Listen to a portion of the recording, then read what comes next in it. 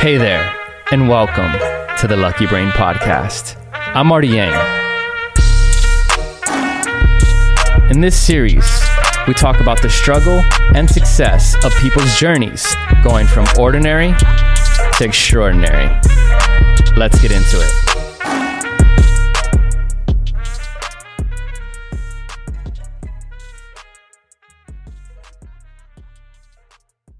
Box of Beats. Box of Beats. Thank you so much for doing this, man. I really appreciate it. Of course, man. For people who don't know about you, you're a very talented musician, but like, what's the best way to describe what it is you do? Because when you think of a musician, you're like, oh, do you play the violin, or is it cello? Does he play guitar? Does he play the piano? Does so what I got from you is that you beatbox, but you also use your voice as an instrument to do something like a trumpet sound.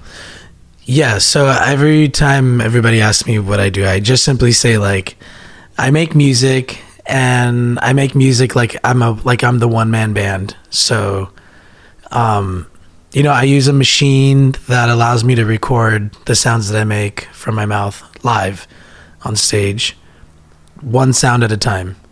And I'll build music, percussion and bass line and melodies and harmonies, and I'll structure all the parts of the song one at a time. Yeah.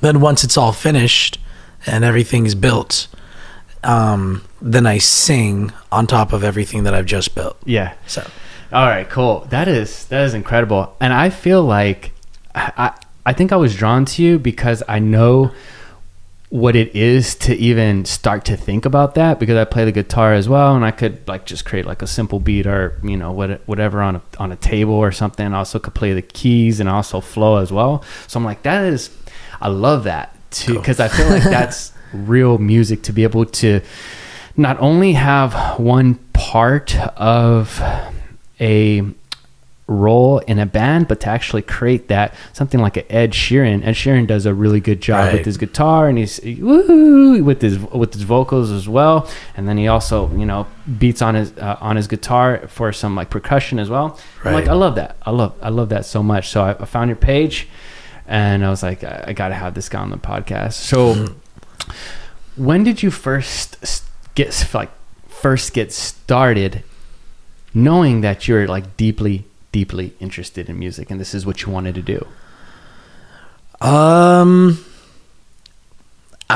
wasn't deeply interested in it until like after high school, until I graduated. But music for me started, like beatboxing, for example, that started like middle of high school, because for the majority of my life, I was really, really overweight. Middle school, all throughout most of high school. And I always got like bullied and teased a lot because of it. And so one day I saw this video of this French beatboxer who was auditioning for like a talent show. And he was huge, like morbidly, he's huge. And they were kind of like, it seemed like the judges were kind of giving him like looks before he even did anything. Sure. And so he started beatboxing, and then just kind of blew everybody's minds. And then they all just like fell in love with him, and I kind of realized like they don't care what he looks like, they just like really like what he does or appreciates what he offers. So I kind of adopted that concept, because I was like in the same situation. Like I was always being judged, and I was really heavy. Sure. And so I kind of started to learn how to beatbox like little by little. So a lot of videos online, a lot of practicing in the shower every single night. And I just eventually got like to a decent place with it. And I beatboxed at one of my school rallies one time. And in high school? Yeah, in high school. And everybody like, lost their shit. Nice. And so and then I started getting friends, and then started going to parties, and started being, accepted amongst my peers. And it like kind of felt like I was building some sort of an identity that I was like trying to build, Sure. For a while. And then graduated high school and Once I realized college wasn't my thing and people wanted to offer me money to do what I do, I was like, it could be a business. Yeah. So cool. So that's kind of what got you started. Yeah. It was like, okay, you like wanted a skill in order to kind of fit in. Right. That's cool, man. Yeah, that's cool. And then it's funny to see that the French guy kind of inspired you, and then kind of the same thing that happened to the French guy happened to you. Right, exactly. Everybody lost their shit. Exactly. It was exactly the same thing. It was, yeah. That's cool, man. That's cool. So that's how you first started getting into music. Now, through all this, so you learn to start beatboxing. What comes next after the beatboxing? Is there technical skills that you have to learn with certain like music editing software? No, it's like, I mean, beatboxing, I'm in no way, shape, or form like, there's some beatboxers out there that are just like, you know, they dedicate their entire life to it. And, you know, they have the recognition that they have and they get to travel and it's who they are.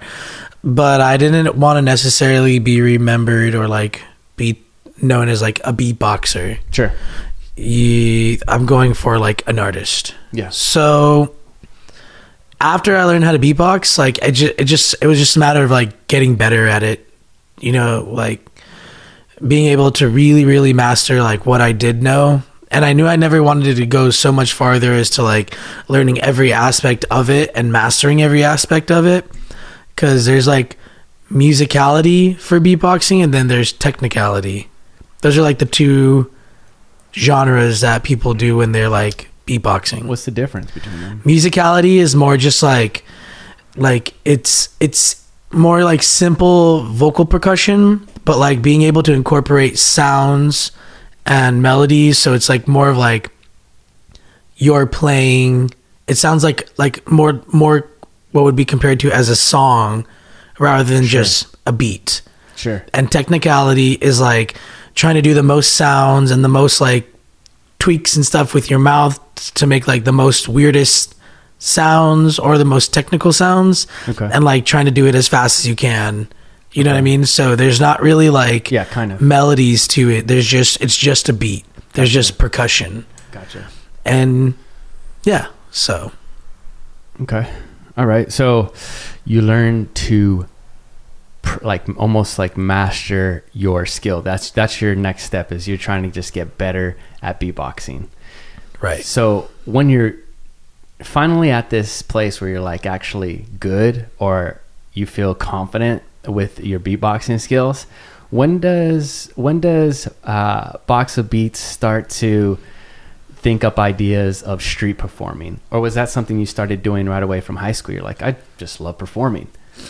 It was not too long after high school, but I knew that it was like a way to get people to see what I do in like a hometown that I lived in all my life.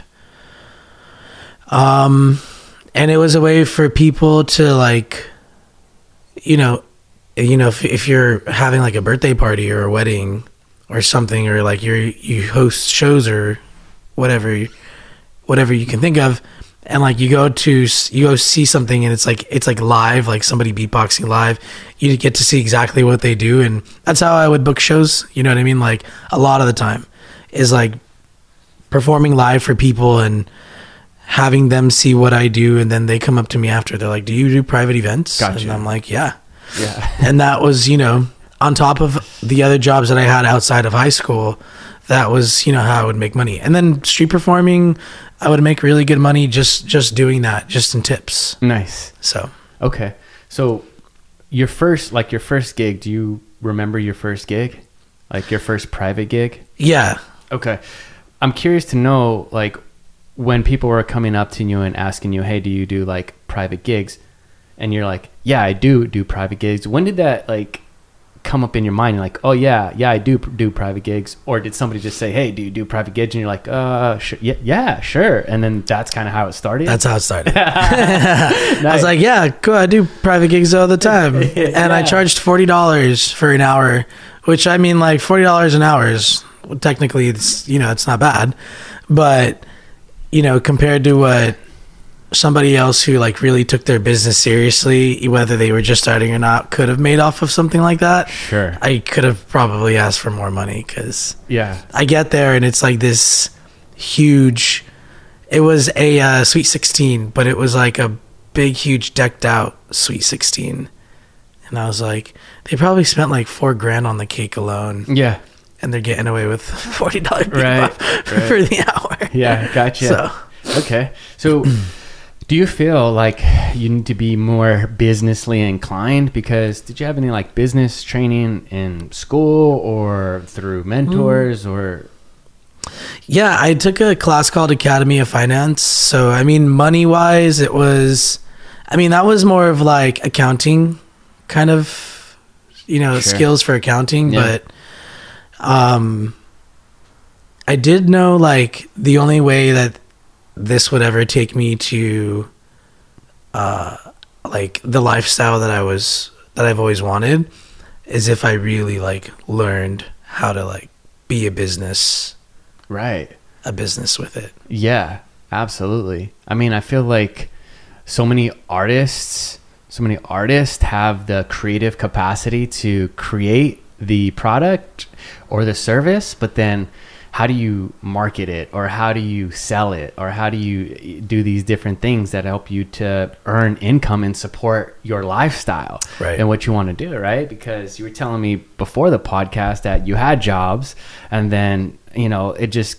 didn't work out for you, and you just like, you know, I'm not going to work for anybody else again. Right. I'm going to work for myself. Yeah. So I have friends who are entrepreneurs, and I know a lot of people who are entrepreneurs, and it's no easy task, man. It's no easy task to get by on what you believe is your dream, what you believe is your passion. So how's that journey been for you? It's good, actually. On the way to, I went to Boston this past weekend for a show, and that's right. How was that? It was cold. It was amazing. I had never been to Boston before, so that was just a brand new experience. And just on a side note, like I've never really appreciated like American history, but once you go to Boston, there's so much of it. You know, they really, you know, you have Harvard, you have the Senate State House, you have Paul Revere's burial site. You just have so many different, even like Paul Revere's old home. You have different like things that you go and explore. Boston Tea Party, Boston Massacre, and you get to experience like a little bit of history, and you just find a new appreciation for it. So that was my favorite part of the trip. Nice. But kind of realizing where, like, for example, the first thing I ever did was like $40 for an hour, you know, at some Sweet 16, and then realizing, you know, how to grow yourself, how to market yourself, how to promote yourself, and recognizing that your service is like it's in demand. So, you know, getting paid the money that I got paid for to do the show, and then getting flown out, you know, getting your airline covered and your hotels covered and your transportation covered, and and it's just never in my wildest dreams that I ever imagined, like, you know, what I used to work for, like in 2 weeks at a credit union, I could make in like one trip. Yeah. And that's all goes with taking yourself seriously. Yeah. You know what I mean? Yeah. What I do is like unique and creative, and you know, not a lot of people see it, but you know, there's a lot of things. Like you can have a pink glittery guitar, something you don't see all the time. Sure. You know what I mean? But like you still have to find a way to sell that to somebody. Yeah. And you have to have the right components to be able to market that product to somebody, or what you do to somebody. And so it's a matter of really taking yourself like, no, this pink glittery guitar, this is like the best pink glittery guitar ever. There's nothing out there like it. And like you would benefit from having this. And so like just being able to figure out how to take yourself seriously and know that you are valuable, you know? Yeah. I feel like that's something that for a lot of people have a hard time pricing their services or their products when they're first starting, because they don't maybe feel like they're a serious product or a serious service, you know, because, I just started this. I mean, this podcast, I just put up a couple things here up in my apartment, and this is kind of what I do. But I think that's important, what you said about having the mindset of taking yourself serious. And really, I mean, I think through that mindset, you're able to progress your whatever it is that you're doing. So whenever you were taking yourself serious, when did this mindset come about of taking yourself serious? Like, when did you start to take yourself serious? Right after high school? When I was broke. When you're broke. When I got fired from the credit union, and I was like, I'm never going to work for somebody again. And then, realizing that I still had the rest of my life to live. And it's just like, for me, it was like a kick in the ass. I made good money street performing, and I was making even more money street performing every weekend, but like also getting paid from the credit union. Sure. And then also, like, when you open credit cards and loans, and you get like bonuses every 2 weeks. So I was pulling in really good money, but because of doing that for so long, I was able to like save money. Gotcha. To be able to kind of live off of for a little bit. In 2015, I had a surgery in my throat. I had a cyst that it grew in my left cord and it ruptured. Oh, no. And so that, I wasn't able to do music for a really long time. So that's where all my money went, that I had saved. But I knew that once I recovered, like, this is really like every day I wake up, I'm starting at zero, and it's up to me to like bring that number to a certain number or stay at zero. You're talking dollars? Dollars, right. So you, as an entrepreneur, every day you wake up, like, you start at zero. Yeah. And nothing's going to come your way. There's never going to be anything like, oh, okay, you show up here for 5 hours, you show up here for 7, 8, 12 hours. Mm-hmm. This is your number. Like, nothing will happen like that ever. Right. And so you have to work to change that. Yeah.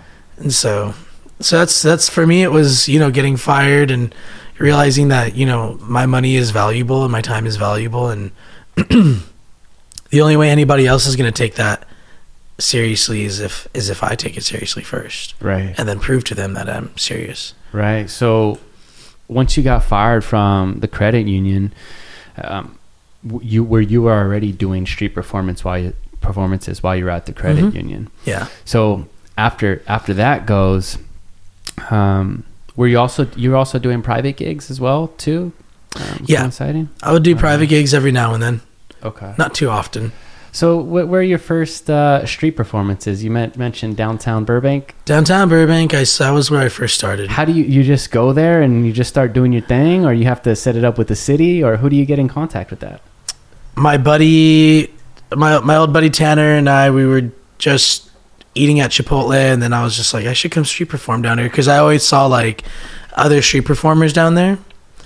And so I just, I went and ended up getting my little 12-inch Squire guitar amp, not even a real speaker. I know those. That was my first guitar amp too, I think. It's like just small like this. Little guitar amp, and went to Best Buy and got like a $7 microphone, cheap ass, with an XLR cord, and just plugged in, and then that was, or a 1/4-inch cord, and plugged in, and that was it. And so a microphone, an XLR cord, and an amp. Yeah. That's how I started. And beatboxing. Yeah. Beatbox. That's interesting. Started doing that, just beatboxing, and there were so many people, because all I used to do in the beginning was electronic beatboxing. So like the sound that I would make, and I would do that over and over again, and it would like, it would annoy so many people down there, dude. Like, I knew I was really annoying, and like, so that's where like the musicality kicks in, where you're like, where you do like where you make melodies and stuff, so it's not just like a whoa sound the entire time for like 35 minutes. Yeah. And my first couple of times, you know, you learn, you know, you kind of like learn how to build your set, and you figure out what works and what doesn't. And then, you know, everything I have, I owe to street performing. Gotcha. Because every connection I've really ever made, you know, I worked with Netflix, and that's because the director of a movie saw me street performing and bought my CD. And, wow, you know, cool. What'd you do for Netflix? There's a movie called Candy Jar. Okay. And Ben Shelton, the director, was in downtown Burbank and watched my show, and then came and bought my CD after, and like 2 weeks later was like, don't get mad, but we took one of your songs and we, just to see what it sounded like, we put it with one of the scenes in our movie that I'm directing. And then he's like, we want to, you know, we've put like 30 other songs to it and nothing works as well as yours.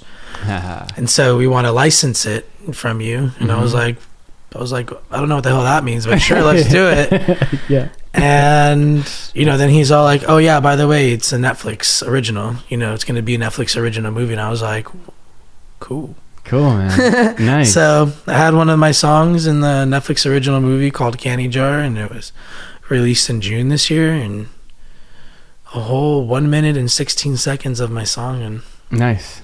Got paid well and got to meet new people and make connections. And yeah. So what's that meeting like? You sit down over coffee and he has a license agreement for you? No, he just, it was a simple licensing contract, and just a matter of negotiating the right price and reading it like over the course of, you know, doing this for like 6 years now. And I've read a lot of contracts, so I've gotten actually really familiar. And like, you know, I just signed a brand new contract with an app called Bigo for like live streaming. They wanted to hire me as a host, and they sent me the contract, and from top to bottom I read the whole thing, and I'm like, I know exactly what it is and what it means, and I don't have to go ask somebody else. But good for you, man. I don't. But you know, when you first look at it, you're like, even the wording, you first look at it and you're just like, what the hell is this math? You know, this math equation that I'm reading right now. But you know, it's just a matter of sitting down and like really taking the time, like to break down each section and understand it completely. Gotcha. So how do you know, you were mentioning you got to find out like what works and what doesn't work. You're obviously doing the EDM type thing for, you know, 30, 45 minutes, piss people off. Is that how you can tell, or annoyed people? When they walk away. When they walk away. Is that how you can tell that's not working? And then what is working is just when people are staying around and vibing out with you. When they want to be able to see what comes next. Gotcha. Okay. Cool, man. So what does it mean to be creative to you? This is kind of a question I thought about. And I think I wanted to ask you, because you're such a creative person, not like you literally are just creating a song, some type of creative piece. How important is that to you in your life? Because before then, in high school, did you ever found any creativity in your existence? Like, did you play or write or? Yeah, I used to play guitar and sing. Okay. I used to play guitar and sing like in my bedroom. Okay. So I knew that there was like some, you know, I was able to make music, not like make good music or like not make bad music, but I knew I could make something. Okay. And, you know, sometimes people feel like for me, like it is like, it's music, you know what I mean? It's a frequency that will simultaneously apply to like more than one sense, more than one of your senses at a time. And that's, you know, what I do. And I know that I could do that. And every day I work to continue like, to making that stronger, you know what I mean? Being able to connect with people with my music. But a lot of people think that it's like, you know, you have to play a guitar, or you have to know how to paint really well, or you have to know how to take photographs really well. But like for it's on such a more deeper level than that, where you offer something that's just somebody doesn't have at that moment. You know what I mean? You can be creative at offering someone light when they like feel dark. You know what I mean? Yeah. And that's offering somebody something that they don't have in that moment. And that is just as important as grabbing a guitar and, you know, sitting in front of people, like tens of thousands of people, and playing your instrument and singing your music. You know what I mean? It's because you're just offering something to somebody that they don't have in that moment, which is the initial result of that is appreciation on their part. Right. You know what I mean? They appreciate what you're offering because that moment they don't have it. And so like creating to me is finding something to offer somebody that they don't have in that moment. I love that. You know what I mean? Yeah. And you can create anything. You can create a sandwich. You can create, you know, you can create a joke. You can create a podcast. You can create, you know, a home. Whatever it is that you can create, it doesn't have to be something like shiny or famous or worldly or anything like that. It just needs to be something that somebody doesn't have at that moment. Right. That's a good description. And that seems like it's very important to you. Right. And also important to other people as well, because they're looking for something. And whether it's, you know, some light in their life or some entertainment or some information, whatever it is, creating from yourself and putting that out there, other people are going to find it beneficial.